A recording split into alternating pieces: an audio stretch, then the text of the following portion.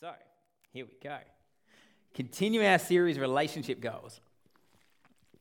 Tonight, I'm calling this message, Sex God. Sex God. We're talking about sex tonight. And I reminded Jenny of this during the week. I said, Jen, remember, I'm preaching on sex this week. She's like, oh yeah, that's right. It's like, honey, don't forget, one of our core values is being real and authentic and living an integrated life. I'm just saying.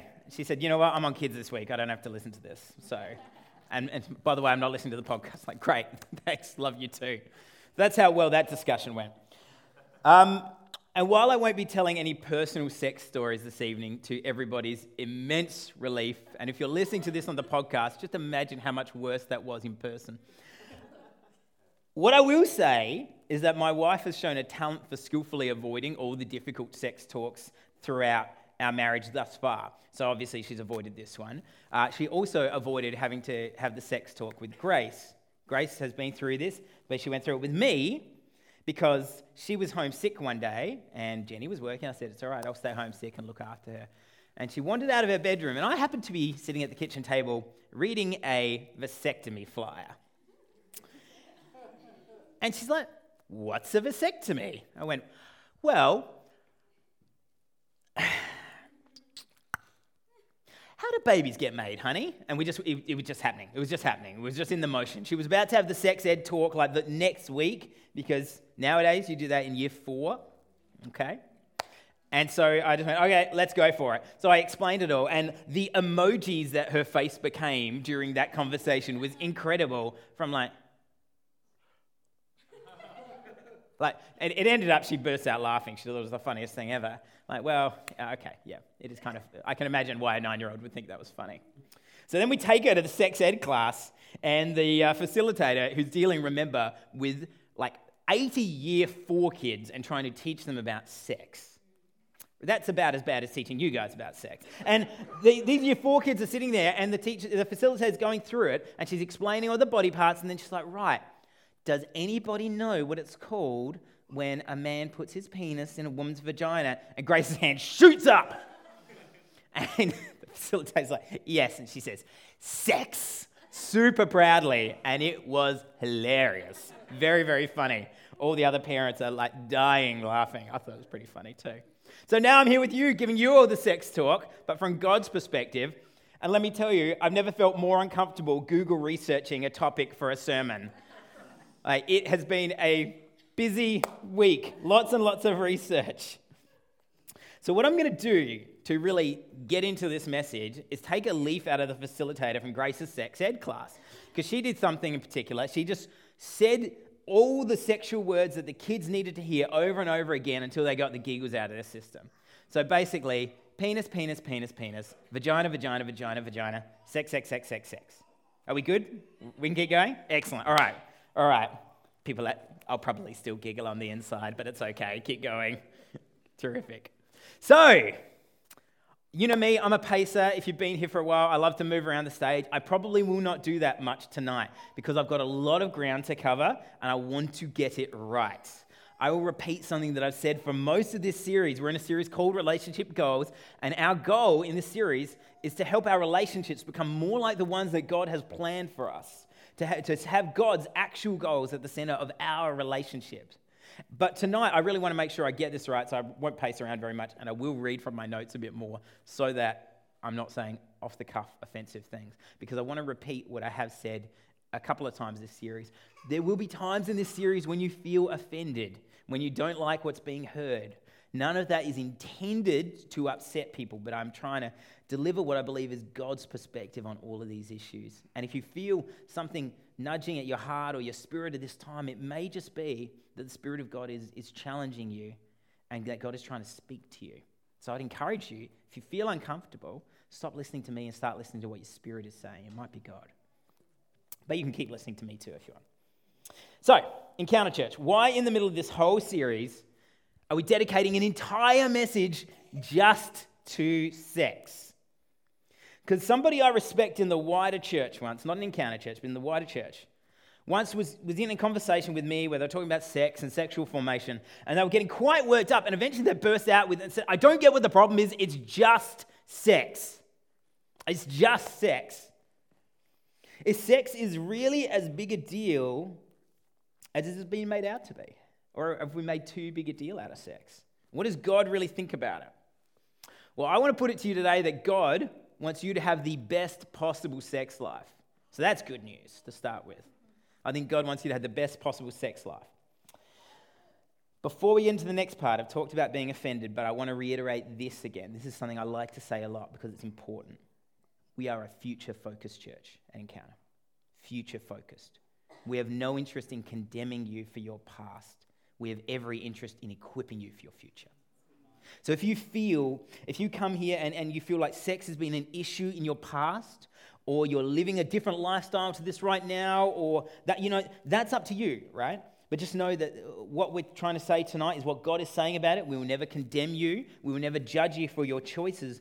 But if you're a follower of Jesus and you're a part of this community here, part of this church, we will always do our very best to support you, to love you, to champion you, to challenge you, to grow you into being the best follower of Jesus you can be here on out. Is that good? Yeah. It's good. We're a future-focused church. It's not about guilt. It's about direction. Guilt is about the past. Direction is about the future. It's about the future. So one huge problem with the way we look at sex is we get a bit defensive because of our past mistakes. And whether that's the way we look at people, our sexual feelings, our sex drive, our sex history, whatever, we get defensive. Let's not get defensive. When we get defensive, we put up a wall that God can't get through. Not because he doesn't have the power, but because he has grace. And he says, okay, if you're going to put up the wall, it's all right. It's up to you. So I want to get through 3 frequently asked questions, okay? These are 3 questions that I suspect will be at the heart of some people here one way or another. Start with the first one up on the screen. Is God anti-sex? Is God anti-sex? I think that's a fair question because in some parts of Christian history, the church has kind of treated sex like it's something to be afraid of. I was actually, funnily, the things you research doing this, I did some research on chastity belts. Has anybody ever heard of that concept, a chastity belt? Apparently, it's like totally false. They never existed. There was no medieval chastity belt, which when you stop and think about the entire process, makes a lot of sense. But it was basically all the stuff that it was written in, most of it was satire, and people were just now deciphering and going, oh, that's probably a joke. Well, hang on, think about it. Look at the actual historical context. It was never there. So you've got this fear of sex that's sort of driven up, and then it's been driven by smart mouths, basically. So this is what we do. So is God anti-sex? Well, there is a book in the Bible that I've actually been doing devotions on this week, which has been fun, called Song of Songs or Song of Solomon. Hands up who's heard of Song of Songs. Hands up who's read Song of Songs. Less people. Okay.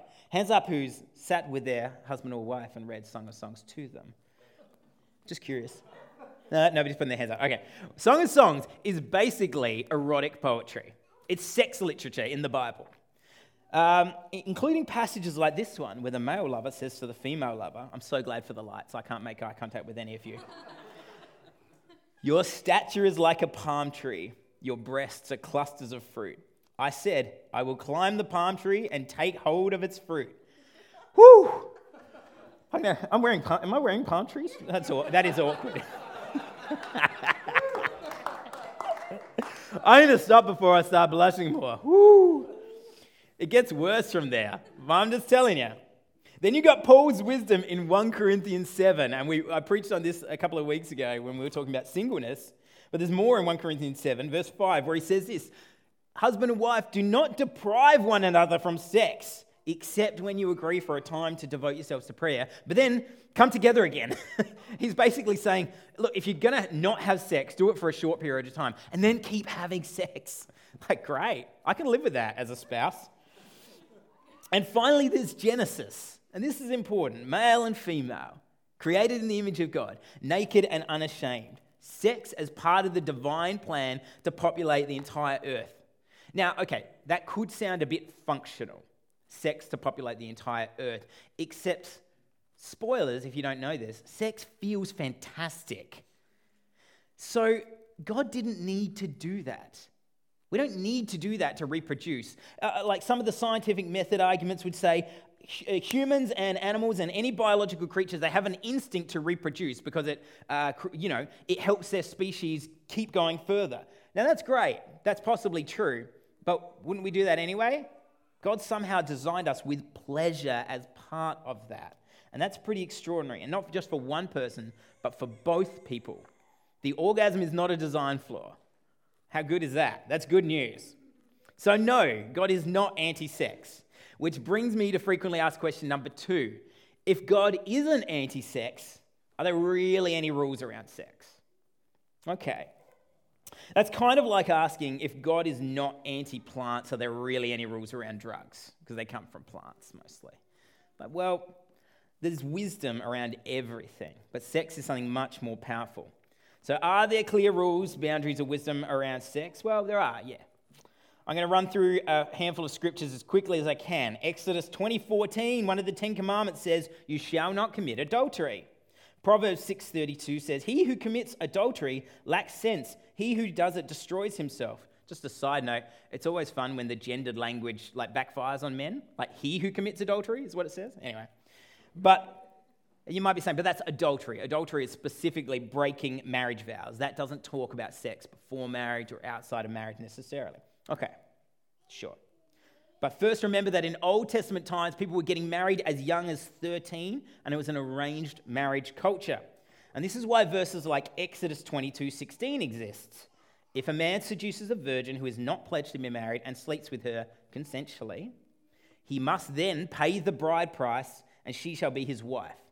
Now, we might look at that as horrible, but we're talking about a 4,000-year-old ancient Near Middle East culture. And in that ancient culture, there's no dating, there's less emphasis on romance, and arranged marriages from the age of 13 or even earlier. The major problem was that happened in the reverse order. In that culture, it should have gone, pay the bride price, get married, then have sex. But in Exodus 22, we hear about someone breaking that and put it in reverse. Have sex, get married, pay the bride price. It's like, no, that's not how it happened. Plus, of course, biologically, when we're talking about consensual sex between two young people, hormonally, biologically, it would functionally be kind of impossible, right? If they're not already hitting that 12, 13, 14-year-old mark. And again, bearing in mind that we think that puberty is getting a bit younger now than it used to be. Does this make sense? I know that's a bit technical. So their hormones and sex drive would not have been fully developed. Sex before marriage is definitely prohibited. But Mike, you might be saying, that's the Old Testament. We live under a new covenant now. We can eat shellfish and everything. Fantastic. My brother-in-law owns an oyster farm. I'm very happy we can eat all sorts of shellfish. Hebrews 13:4, marriage should be honored by all, and the marriage bed kept pure, for God will judge the adulterer and all the sexually immoral. 1 Thessalonians 4:3, it is God's will that you should be sanctified, that you should avoid sexual immorality. Colossians 3:5, put to death, therefore, whatever belongs to your earthly nature, sexual immorality, impurity, lust, yada, yada, yada, yada, which is idolatry. Oh, but that's Hebrews and Paul. We're followers of Jesus. Don't ask that question because it gets worse for you.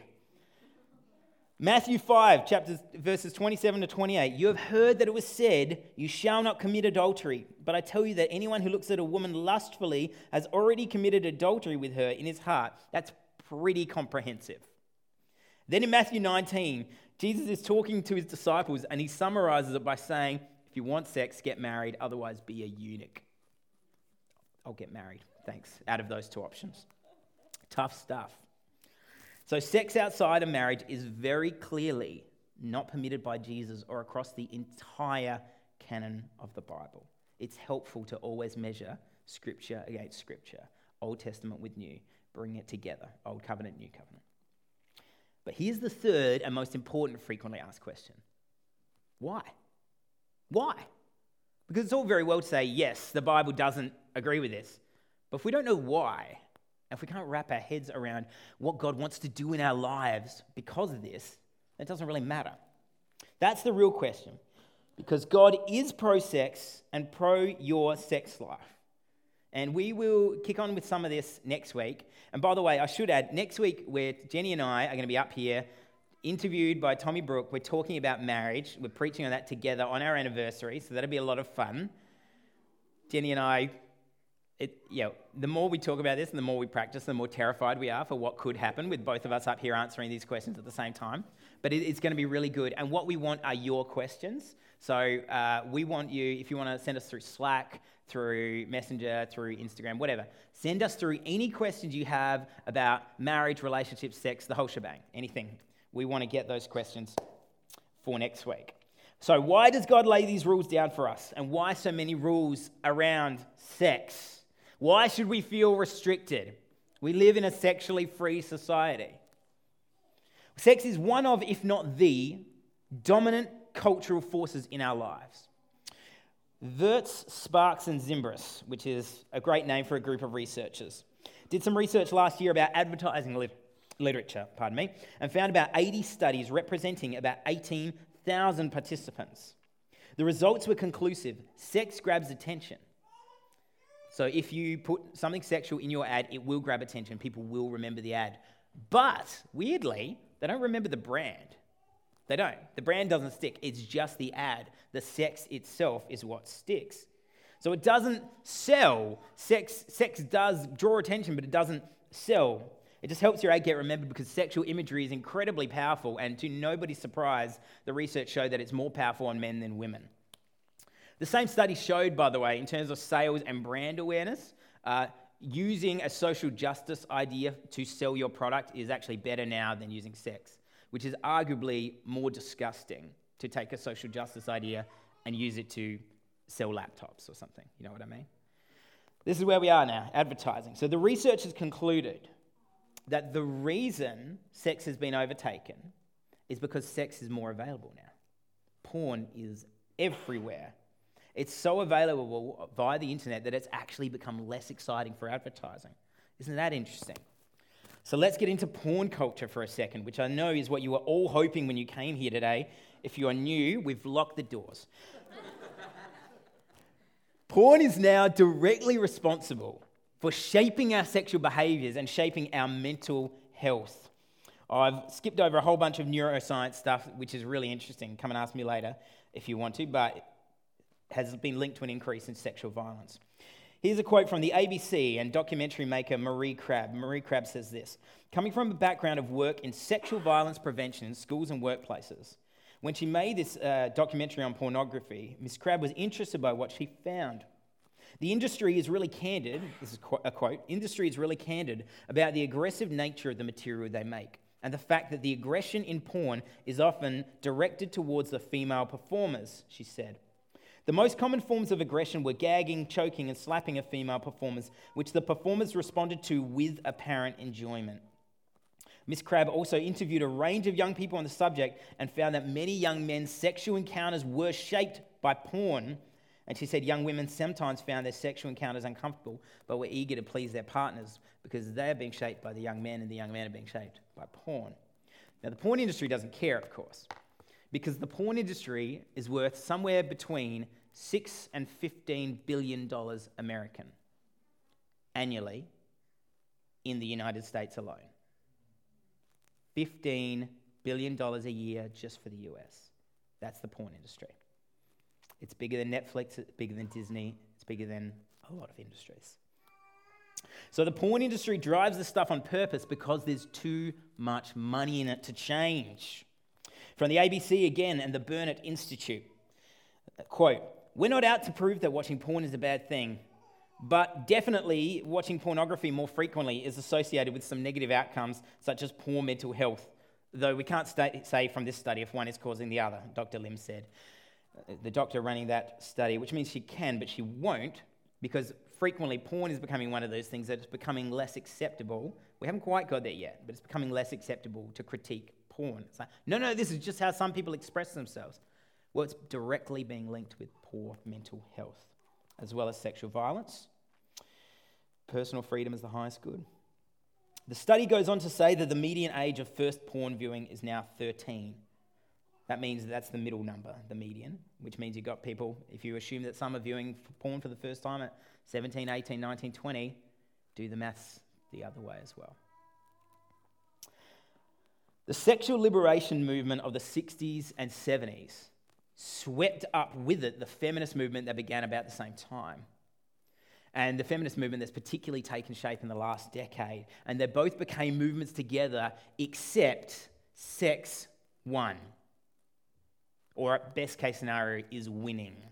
How do we know that? Because women feel pressured now to do things like act out porn scenes because of the shaping of minds and sexual ethics by porn, and because there's been research that indicates that there's a kind of reverse pressure now that if I'm a fully functional, free, liberated woman to do whatever I want, aren't I being a prude if I don't do these things? There's research that there's this kind of reverse peer pressure to go, yeah, of course, like why wouldn't I want to do it? Isn't that grotesque? Women in our generation not only get breast implants, that's old news, right? We all know about that. Some of them get labia surgery so that their genitals look more like the genitals of porn stars. That's horrific. This is how porn has shaped us. A few other fast comments. Porn has helped cause an increase in erectile dysfunction. Porn has helped cause an increase in sexual violence and more broadly, violence against women. Porn has helped cause... I can't help but think of that comedian from Victoria. I can't remember her name. Eurydice Dixon, is that her name? Horrific.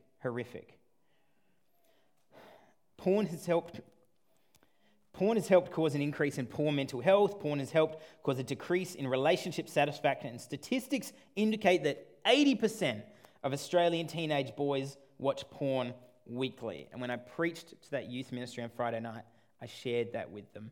And there was about as much noise as there is in this room. It is impossible to overestimate the effect that porn is having on shaping our lives. Absolutely impossible. And because sex is so deeply ingrained in our culture, it becomes like a fish in water when the bird flies over the fish and says, "How's the water today?" And the fish says, "What's water?" Because they just swim in it all the time. We are so deeply sexualized that we don't realize how far down the rabbit hole we are. You may be realizing by now that A, the hardest part of this message was realizing what to leave out, and B, don't expect an early dinner time. Second thing I want to talk about is the swipe right culture we live in now, right? Everyone familiar with this term, swipe right? It's a Tinder term. In Jonathan Grant's book, Divine Sex, he compares the kind of relationships had in the 21st century to subprime lending. All right, so this is lending that happened particularly in the United States, but it happens all across the world. Here in Australia, there's some fears about it right now. Basically to people who can't pay it back. That's the short version. And he calls these subprime commitments. They're high-risk projects with little to no collateral or security. And he points out the following. Only 1 in 5 cohabiting relationships ends in marriage. Cohabiting significantly increases the likelihood of divorce. I talked about that a couple of weeks ago. Women who cohabit multiple times, the stats are only about women for this one, I'm afraid, before marrying divorce almost twice as frequently as those who only live with their future husband. Serial monogamy, this is really interesting. A string of consecutive sexual relationships, emphasis on relationship here, not one night stand, actually hinders eventual marital sexual satisfaction. Hinders it, doesn't make it better. Sexual experience before marriage is a good indicator for the increased likelihood of infidelity within marriage. John Tyson, in his unbelievably good message on sex from his Controversial Jesus series, go on your podcast provider, look up John Tyson, look up Controversial Jesus, and listen to his message on sex, because he's just better at this than I am. Says this: 56% of marriages that fall apart in the USA feature at least one person with an addiction to porn. Most teens claim they learned how to have sex by watching porn. And he describes the passage I quoted from 1 Thessalonians 4 earlier about premarital sex as basically sexual fraud. Paul's warning against sexual fraud, that is promising with your body what you will not give with your life. Vanity Fair, not a Christian publication, in case you're wondering, did an article on how culture is becoming shaped by Tinder. It is a must-read. Just Google Vanity Fair Tinder article. Here are 5 of my favorite quotes from a very long, very, very good article. Number 5, I've gotten numbers on Tinder just by sending emojis, says John, without actually having a conversation via emojis. It's deep and beautiful. Number 4, a few young women admitted to me that they use dating apps as a way to get free meals. I call it Tinder food stamps, one said. Oh. Number 3, they start out, this is a quote from someone called Reese. Reese is a girl, just to clarify. They start out with, "Send me nudes," says Reese. Or they say something like, "I'm looking for something quick within the next 10 or 20 minutes. Are you available? Okay, you're a mile away. Tell me your location." It's straight efficiency. Number 2, with these dating apps, he says, again, this is another quote, "You're always sort of prowling." Not a great term to use. "You could talk to 2 or 3 girls at a bar and pick the best one, or you can swipe a couple of hundred people a day. The sample size is so much larger. It's setting up 2 or 3 Tinder dates a week, and chances are sleeping with all of them, so you could rack up 100 girls you slept with in a year." Bet that makes everyone feel really special. He says that he himself has slept with 5 different women he met on Tinder. Tinderellas, the guys call them, in the last 8 days. And number 1, another quote, "I hooked up with 3 girls thanks to the internet off of Tinder in the course of 4 nights, and I spent a total of $80 on all 3 girls. That sounds an awful lot like it's being viewed through a different lens." And a bonus one, which I've paraphrased because they used a different company for America, but a guy said, "It's kind of like using Uber Eats, but with people. That feeling in your mouth is your lunch." If you're wondering why we have so many beautiful, intelligent, brilliant single women and single Christian women, it's because our culture right now is being shaped by porn and shaped by Tinder. And it's not just about men who can't get it together. You know, I know I made a few jokes in our single message, you know, encouraging men to get it together. It is not just about that. It's about the shaping of our entire society being pornified and being turned into this at the click of a button, you know? At the click of a button, I can get a notification and then I can get a hookup. It's that easy. It's not just about men, it's not just about those 2 drivers, but unless you want another 45 minutes of sex ed, we're just going to move on. All right, I'm sensing people want to move on. So let's get into scripture.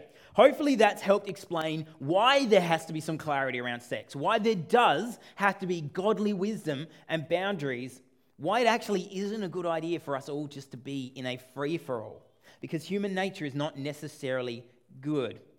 And I might just touch on the neural pathways stuff just for a second, which is there's a phrase I believe let me get this right.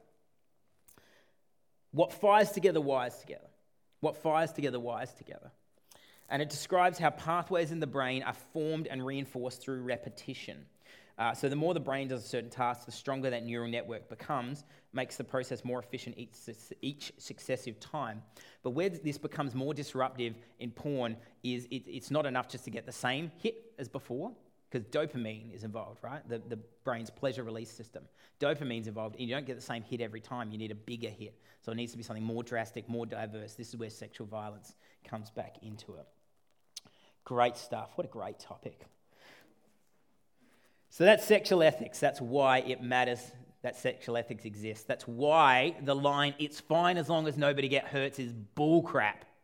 Because we live in an ecosystem with other human beings, and what you do affects the way you treat other people. Even if it's you alone in your room, that affects the way you go on to treat other people. The way a young man alone in his room looking at pornography looks at that and internalizes what that means affects how they then go on to view relationships.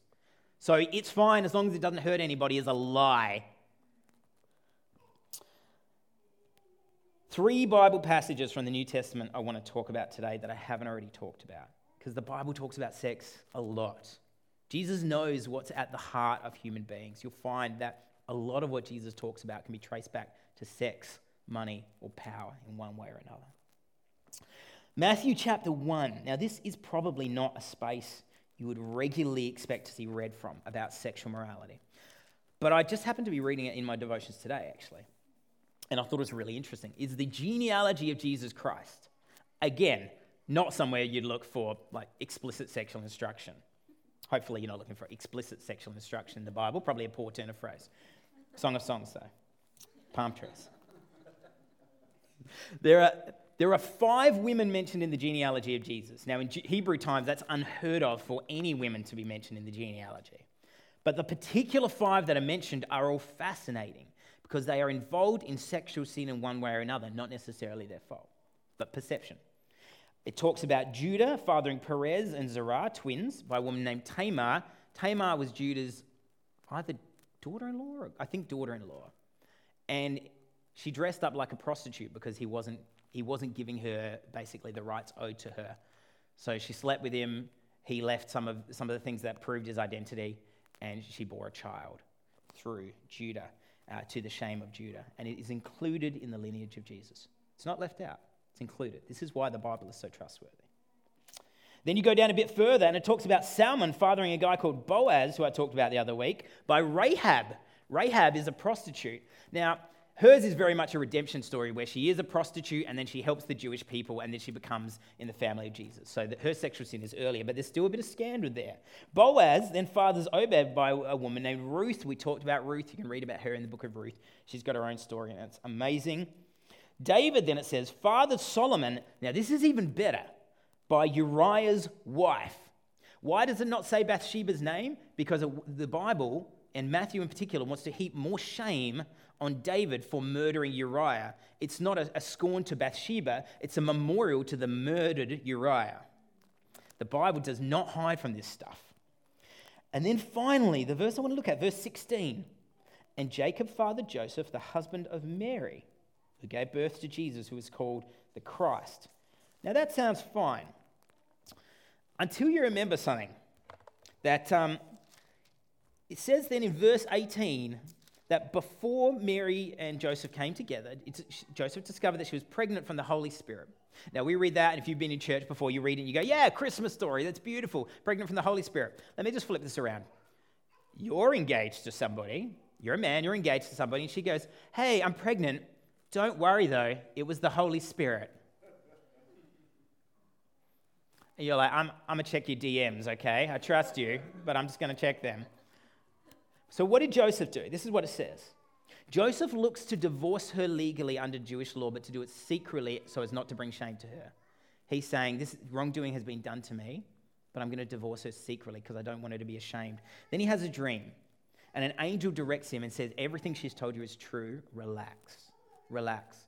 Joseph has a choice. He does not have to marry her at this point. He can go through with the divorce, but he trusts in God, trusts in the angel, and marries Mary. We often hear about Mary's incredible faith, and we should. We rarely hear about Joseph's. And he wakes up, and instead of divorcing her, he marries her. And I love this because it's a reverse of that law in Exodus 22 that I mentioned 3 hours ago when I began preaching. And it's that the law stated that the correct order went bride price, marriage, sex. But Joseph's life went this way: pregnancy, bride price, marriage, waiting, birth, and then if you've had kids before, waiting, sex. Joseph he doesn't sleep with his wife. He doesn't consummate the marriage until after Jesus is born. Joseph puts his personal sexual preferences beneath the will of God and the well-being of his wife. It's powerful, really powerful, particularly considering the power a man held in that culture. Joseph's sexual ethic consists of this: God, I will do what you tell me to do. I will do what you tell me to do. 1 Corinthians 6, it's the second one I want to look at. This is a really, really important one and worth looking at in deeper view. I'll start at verse 18. You can start from verse 12 if you want to, and that's helpful, but just to save time on an already long message, I'll start at verse 18. Flee from sexual immorality. Run away. All other sins a person commits are outside the body, but whoever sins sexually sins against their own body. Do you not know that your bodies are temples of the Holy Spirit who is in you, whom you have received from God? You are not your own. You were bought at a price. Therefore, honor God with your bodies. Now, Paul is talking to a church in Corinth. He's writing to a church that's really just having sex with anyone and anything. Like 1 Corinthians is like a letter to the most dysfunctional church on the planet. But instead of saying, as he does in other places with other sin, not to associate with them or to imitate Paul, he says, flee, just run away from sexual immorality. Don't try and fight it, okay? Just flee, turn around and run away. By the way, the word for repentance means literally to turn around and run the other way. Paul was advising advice within the advice to say, turn to Jesus. Run away. Paul says this is not just about something you do, like to steal something or to desire something or someone. This is a way that you punish your own body. And Paul frequently uses these analogies of when you use your body to do it like an athlete. Discipline your body. Treat your body as holy, a temple of the living God. Give it all to God. Discipline yourself. And Paul says, but in this case, just run. Just run. And Paul reminds us our bodies don't belong to us. We didn't make them. We didn't earn them. We inherit them as a gift from God, paid for by the sacrifice of Jesus. We are not our own. We were bought at a price. Clearly, sex is not bad. Sex is good, but the way we use it is bad.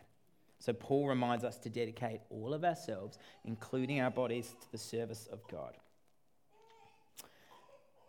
At this point, you may be thinking, well, isn't what I feel important? Isn't my opinion about this important? And my answer to that is, well, yes and no. Yes and no. They're not unimportant, but your personal sexual feelings and opinions are not the most important thing. This is difficult for us to grasp because we live in a culture that says personal freedom is the highest good. You do you, girl. You do you. Whatever makes you happy. Whatever makes you happy? Okay. All right. Maybe the wisest thing somebody said to me this week was having an opinion is overrated. Having an opinion is overrated. It was said by a very old, wise lady. Not that old, if she ever hears this podcast, but an older, wise lady. Having an opinion is overrated. I think that's very wise. As followers of Christ, we are invited, we are challenged, and we are called to put the will of God and the leading of God above our own opinions. We humble ourselves in this way, and we submit our personal opinions and our preferences before God, and we say, like Jesus says, not my will, but yours. Yours. Final scripture, and the band, you guys can get back up. That'd be great. Yep, no, you can keep it on the previous one for a sec, Vic. Just go back. Cool. I'll read it, and then when we get there, just flick across. Final verses come from John chapter 8. John chapter 8 is one of my very favourite passages in Scripture. It's a bit contentious in some places. It says, but Jesus went to the Mount of Olives. At dawn he went to the temple again, and all the people were coming to him. He sat down and began to teach them. Then the scribes and the Pharisees brought in a woman caught in adultery, making her stand in the center. Imagine the humiliation. Teacher, they said to him, this woman was caught in the act of committing adultery. That's interesting. I'm pretty sure in an act of adultery there would also be a man, but he seems to be mysteriously absent. Let's continue. Verse 5. In the law, Moses commanded us to stone such women, so what do you say? They asked this to trap him in order that they might have evidence to accuse him. But Jesus bent down and started to write on the ground with his finger. And when they kept on questioning him, he straightened up and said to them, let he who is without sin cast the first stone. Again, he stooped down and began to write on the ground. We don't know what he wrote. People have guessed, but nobody actually knows. At this, those who heard began to go away one at a time, the older ones first, until only Jesus was left with the woman still standing there. And this is classic Jesus. Classic Jesus.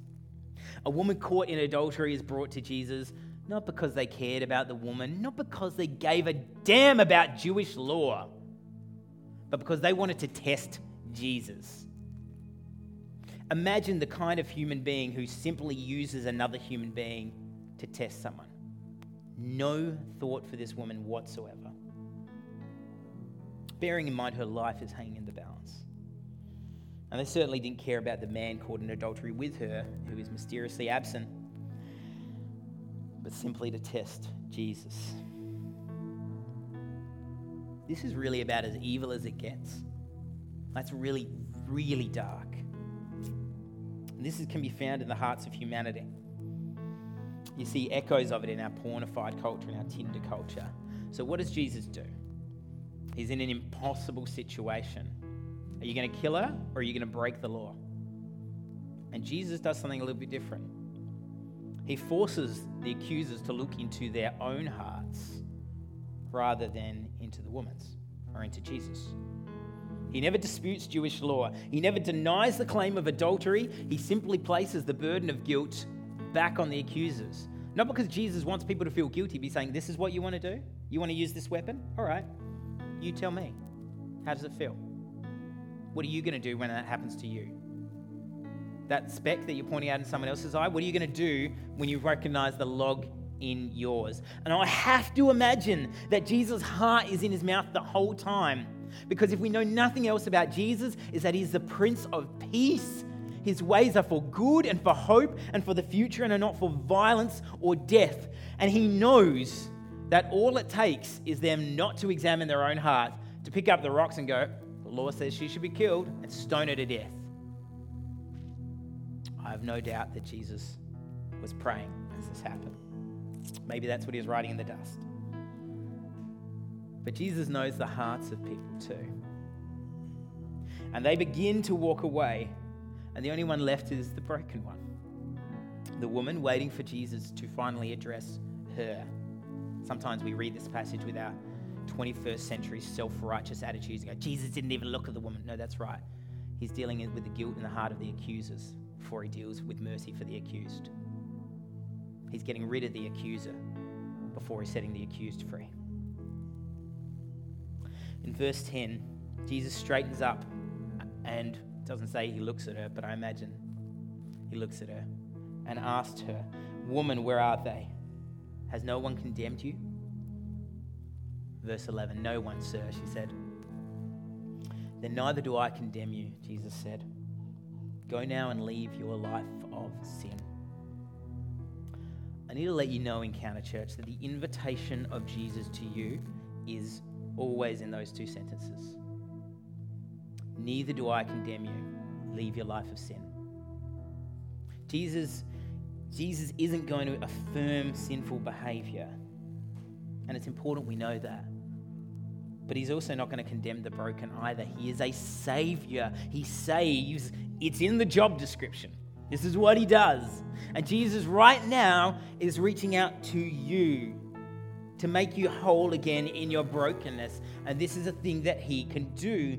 And your response, friends, should not be to beat yourself up about your behaviors. Your response should be to press into Jesus. The key issue in our sexual formation is we are still looking around for someone else to tell us what to do. We've been afraid to talk about it together, and so quietly we just go online for help. That's our advice column.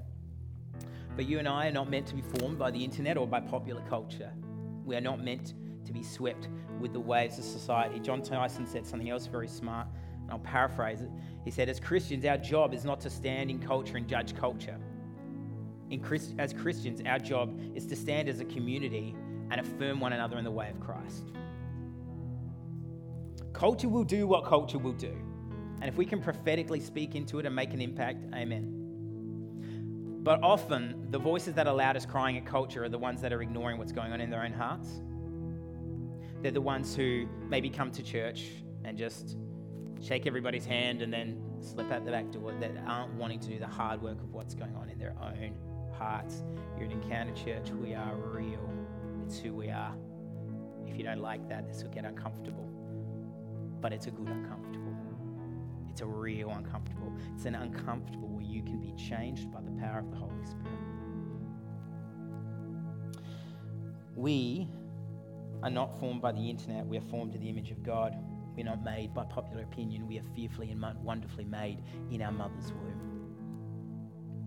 God has shaped our sexual ethics so that they bless us. Right? Again, the orgasm is not a design flaw. Benefit others. Two people come together.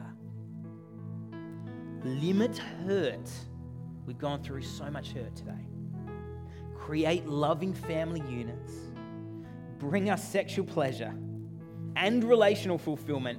And you've got to catch this, they reflect our covenant with God. in 1 Corinthians again, 1 Corinthians 7, Paul gives this really jarring statement when we read it where it says the wife should submit herself to her husband with her body, and the husband should submit himself to his wife with his body. So hang on, you're saying we have no control over our bodies whatsoever? Like, 21st century outrage. No. What Paul is saying is that when relationships are working right, you offer your whole self in love one to another. But the problem is when your body is being run by someone else, you can't demand sex from them because they might say, actually, that's not what I want from your body tonight. Do you know what I mean? People are working in the interplay, not in selfishness. It's selflessness, not selfishness. It's not about what I want. It's about laying down our lives for somebody else. I think I read that somewhere once. God wants us to have the best possible sex life. It's just that we have been very slow to realize that his wisdom from this is both different and better, not just different, better than our wisdom. Better. So the question at the end of this message should not be, why should we listen to the wisdom of the Bible in this? The question should be, why am I not already doing that? Look how much wholeness, look how much goodness comes from it. Look how much hurt and pain and horror comes when we don't. Or the question maybe should be, how am I being formed as a follower of Jesus? How am I being formed as a follower of Jesus? So, I am finishing now. Promise this time. What do we do? What's our response?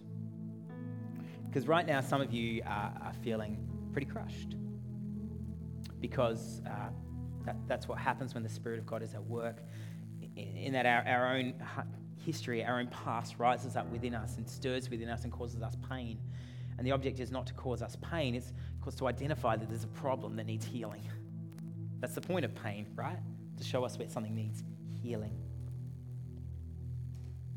And one of the things you probably don't know if you're sitting here feeling crushed, or you may be choosing not to be aware of, is that around you, you are surrounded by people who have been broken by sexual sin. Surrounded by it. It's dark in here. Don't look around at them. That's rude.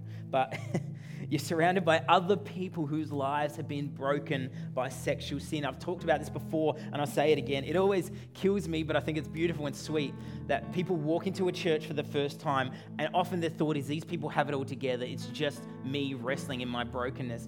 And that's a lie. That's a lie that the enemy is saying to get into your spirit to say you're not good enough. Now, part of that's true. We're not, but in Jesus, we are made whole again. You are surrounded by people whose lives were broken by sexual sin, but Jesus has put them back together by his grace and his love, and he will do this for you if you let him.